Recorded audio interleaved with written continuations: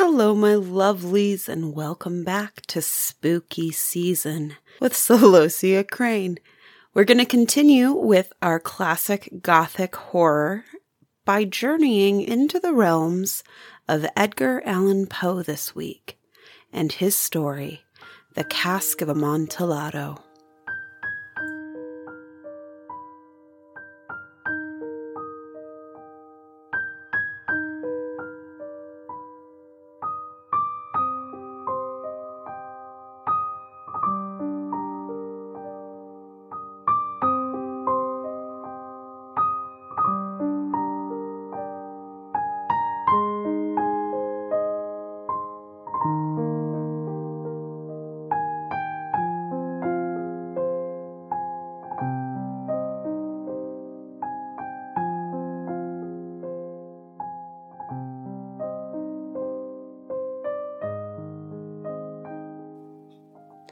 The 1,000 injuries of Fortunato I had borne as best I could, but when he ventured upon insult, I vowed revenge. You, who so well know the nature of my soul, will not suppose, however, that gave utterance to a threat. At length I would be avenged. This was a point definitely settled. But the very definitiveness with which it was resolved precluded the idea of risk. I must not only punish, but punish with impunity. A wrong is undressed when retribution overtakes its redresser. It is equally unredressed when the avenger fails to make himself felt as such to him who has done the wrong. It must be understood that neither by word nor deed had I given Fortunato cause to doubt my good will. I continued, as was my inn, to smile in his face, and he did not perceive that my smile now was at the thought of his immolation. He had a weak point, this Fortunato, although in other regards he was a man to be respected and even feared. He prided himself on his connoisseurship in wine. Few Italians have the true virtuoso spirit. For the most part, their enthusiasm is adopted to suit the time and opportunity, to practice imposture upon the British and Australian millionaires. In painting and gemmary, Fortunato, like his countrymen, was a quack. But in the matter of old wines, he was sincere. In this respect, I did not differ from him materially. I was skillful in the Italian vintages myself, and bought largely whenever I could.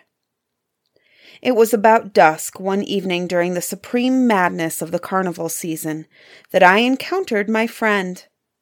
He accosted me with excessive warmth, for he had been drinking much. The man wore motley. He had on a tight-fitting party-striped dress, and his head was surmounted by the conical cap and bells. I was so pleased to see him that I thought I should never have done wringing his hand. I said to him, "My dear Fortunato, you are luckily met. How remarkably well you are looking today. But I have received a pipe of what passes for Amontillado, and I have my doubts." "How?" said he. "Amontillado? A pipe? Impossible! And in the middle of carnival?" "I have my doubts," I replied, "and I was silly enough to pay the full Amontillado price without consulting you in the matter. You were not to be found, and I was fearful of losing a bargain." "Amontillado? I have my doubts." "Amontillado? And I must satisfy them."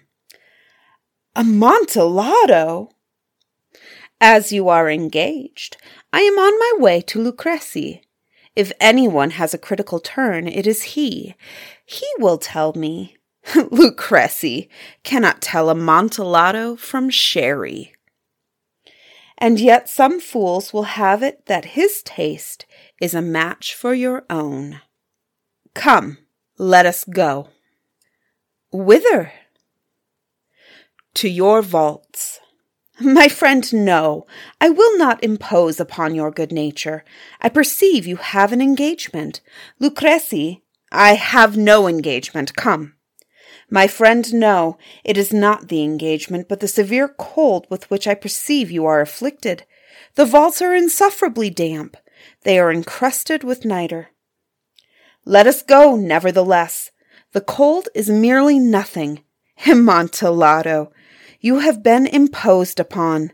As for Lucrezi, he cannot distinguish sherry from Amontillado.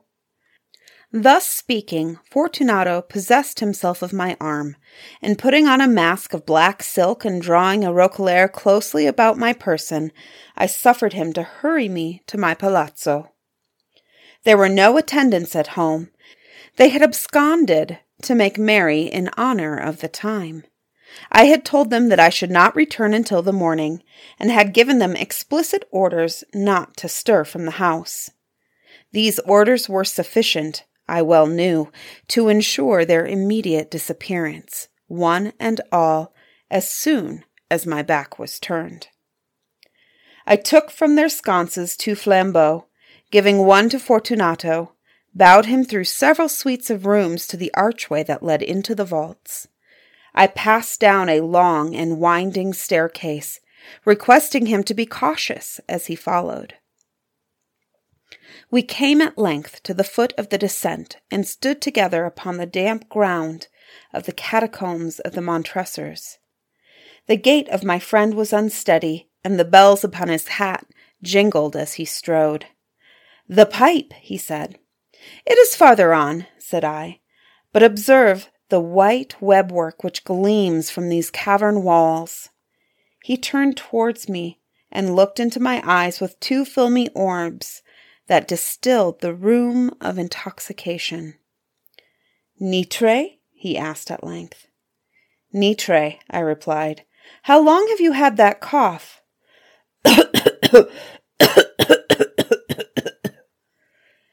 My poor friend found it impossible to reply for many minutes. "It is nothing," he said at last. "Come," I said with decision, "we will go back. Your health is precious. You are rich, respected, admired, beloved. You are happy, as once I was. You are a man to be missed. For me it is no matter. We will go back. You will be ill, and I cannot be responsible. Besides, there is Lucrezi." "Enough," he said. "The cough is mere nothing. It will not kill me. I shall not die of a cough." "True, true," I replied, "and indeed I had no intention of alarming you unnecessarily, but you should use all proper caution. A draught of this Medoc will defend us from the damps." Here I knocked off the neck of a bottle which I drew from a long row of its fellows that lay upon the mould. "Drink," I said, presenting him the wine. He raised it to his lips with a leer. He paused and nodded to me familiarly while his bells jingled. "I drink," said he, "to the buried that repose around us." "And I to your long life." He again took my arm, and we proceeded. "These vaults," he said, "are extensive." "The Montresors," I replied, "were a great and numerous family." "I forget your arms." "A huge human foot d'or, in a field of azure. The foot crushes a serpent rampant, whose fangs are embedded in the heel." "And the motto?" "Nemo me impune lacessit." "Good," he said. The wine sparkled in his eyes and the bells jingled. My own fancy grew warm with the Medoc. We had passed through long walls of piled skeletons, with casks and puncheons intermingling, into the inmost recesses of the catacombs. I paused again, and this time I made bold to seize Fortunato by an arm above the elbow. "The nitre," I said, "see, it increases. It hangs like moss upon the vaults. We are below the river's bed. The drops of moisture trickle among the bones. Come, we will go back ere it is too late. Your cough." "It is nothing," he said. Let us go on. But first, another draught of the Medoc. I broke and reached him a flagon of de Grave. He emptied it at a breath. His eyes flashed with a fierce light. He laughed and threw the bottle upwards with a gesticulation I did not understand. I looked at him in surprise. He repeated the movement, a grotesque one. You do not comprehend? He said. Not I replied. Then you are not of the Brotherhood. How? You are not of the Masons. Yes, I said. Yes. You? Impossible. A Mason? A Mason, I replied. A sign, he said. A sign. It is this, I answered, producing from beneath the folds of my roquelaire a trowel. You jest, he exclaimed, recoiling a few paces. But let us proceed to the Amontillado. Be it so, I said, replacing the tool beneath the cloak and again offering him my arm. He leaned upon it heavily. We continued our route in search of the Amontillado. We passed through a range of low arches, descended, passed on, and descending again arrived at a deep crypt, in which the foulness of the air caused our flambeaux rather to glow than flame. At the most remote end of the crypt there appeared another, less spacious. Its walls had been lined with human remains, piled to the vault overhead, in the fashion of the great catacombs of Paris. 3 sides of this interior crypt were still ornamented in this manner. From the 4th side the bones had been thrown down and lay promiscuously upon the earth, forming at one point a mound of some size. Within the wall thus exposed by the displacing of the bones, we perceived a still interior crypt or recess, in depth about 4 feet, in width 3, in height 6 or 7. It seemed to have been constructed for no especial use within itself, but formed merely the interval between 2 of the colossal supports of the roofs of the catacombs, and was backed by one of their circumscribing walls of solid granite. It was in vain that Fortunato, uplifting his dull torch, endeavored to pry into the depths of the recess. Its termination, the feeble light did not enable us to see. Proceed, I said. Herein is the Amontillado. As for Lucrezi, he is an ignoramus, interrupted my friend, as he stepped unsteadily forward, while I followed immediately at his heels. He moved into the niche, and finding an instant he had reached the extremity of the niche, and finding his progress arrested by the rock, stood stupidly bewildered. A moment more, and I had fettered him to the granite. In its surface were 2 iron staples, distant from each other about 2 feet horizontally. From one of these descended a short chain, from the other a padlock. Throwing these links about his waist, it was but the work of a few seconds to secure it. He was too much astounded to resist. Withdrawing the key, I stepped back from the recess. Pass your hand, I said, over the wall. You cannot help feeling the nitre. Indeed, it is very damp. Once more let me implore you to return. No? Then I must positively leave you, but I must first render you all the little attentions in my power. The Amontillado! Ejaculated my friend, not yet recovered from his astonishment. True, I replied, the Amontillado. As I said these words, I busied myself among the pile of bones of which I have before spoken. Throwing them aside, I soon uncovered a quantity of building stone and mortar. With these materials, and with the aid of my trowel, I began to vigorously wall up the entrance of the niche. I had scarcely laid the first tier of the masonry when I discovered that the intoxication of Fortunato had in a great measure worn off. The earliest indication I had of this was a low moaning cry from the depth of the recess. It was not the cry of a drunken man. There was then a long and obstinate silence. I laid the 2nd tier, and the 3rd, and the 4th. And then I heard the furious vibrations of the chain. The noise lasted for several minutes, during which That I might hearken to it with the more satisfaction, I ceased my labors and sat down upon the bones.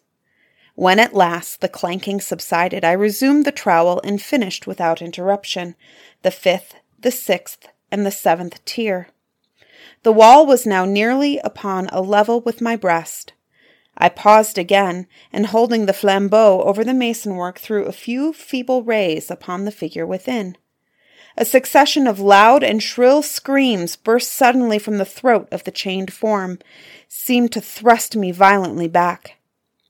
For a brief moment I hesitated and trembled. Unsheathing my rapier, I began to grope with it about the recess. But the thought of an instant reassured me. I placed my hand upon the solid fabric of the catacombs, and felt satisfied. I reapproached the wall. I replied to the yells of him who clamored. I re-echoed. I aided. I surpassed them in volume and in strength. I did this, and the clamorer grew still. It was now midnight, and my task was drawing to a close. I had completed the 8th, the 9th, and the 10th tier. I had finished a portion of the last and the 11th. There remained but a single stone to be fitted and plastered in. I struggled with its weight. I placed it partially in its destined position. But now there came from out the niche a low laugh that erected the hairs upon my head. It was succeeded by a sad voice, which I had difficulty in recognizing as that of the noble Fortunato. The voice said, "Ha, ha, ha, he, a very good joke indeed, an excellent jest. We will have many a rich laugh about it at the palazzo, he, over our wine, he." "The Amontillado," I said. "He, yes, the Amontillado. But is it not getting late? Will not they be awaiting us at the palazzo? The Lady Fortunato and the rest? Let us be gone." "Yes," I said, "let us be gone." "For the love of God, Montresor."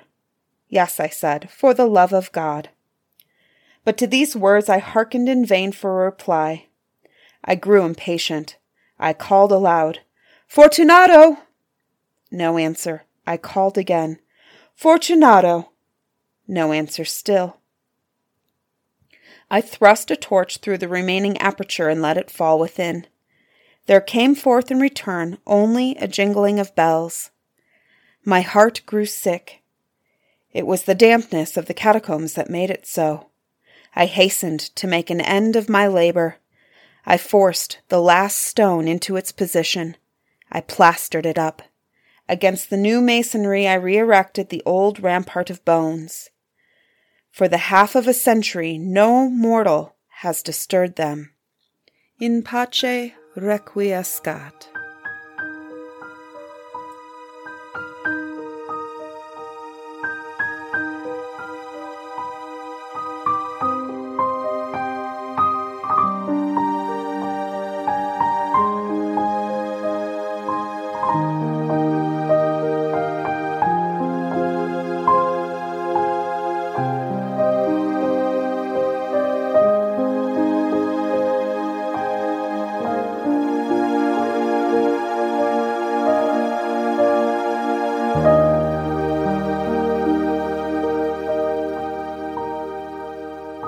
Bedtime Stories with Celosia Crane is proudly produced by Lantern AudioWorks.